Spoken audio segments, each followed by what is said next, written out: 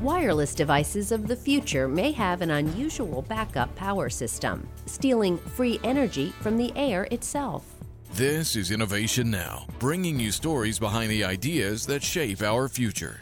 Nikola Tesla might approve, and your grandparents, with their crystal AM radios, wouldn't be surprised either. A project by researchers at the University of Washington is developing a new way for devices to communicate without any onboard batteries. The old crystal radio receiver did this by harnessing the energy of transmitted AM radio waves. The University of Washington method is a little different. It's called Ambient Backscatter. How it works is by using small antennas to alternately detect, suppress, or reflect existing wireless signals already zipping around in the air from TV and cell phone towers, for example. Wireless signals are transformed into both a source of power and a communication channel for devices. The useful range of these wireless devices is short, just a few feet, but that's more than enough for many possible uses, like embedded stress sensors in a concrete bridge that could communicate how the bridge is holding up to traffic loads or earthquakes. For Innovation Now, this is Jennifer Pulley.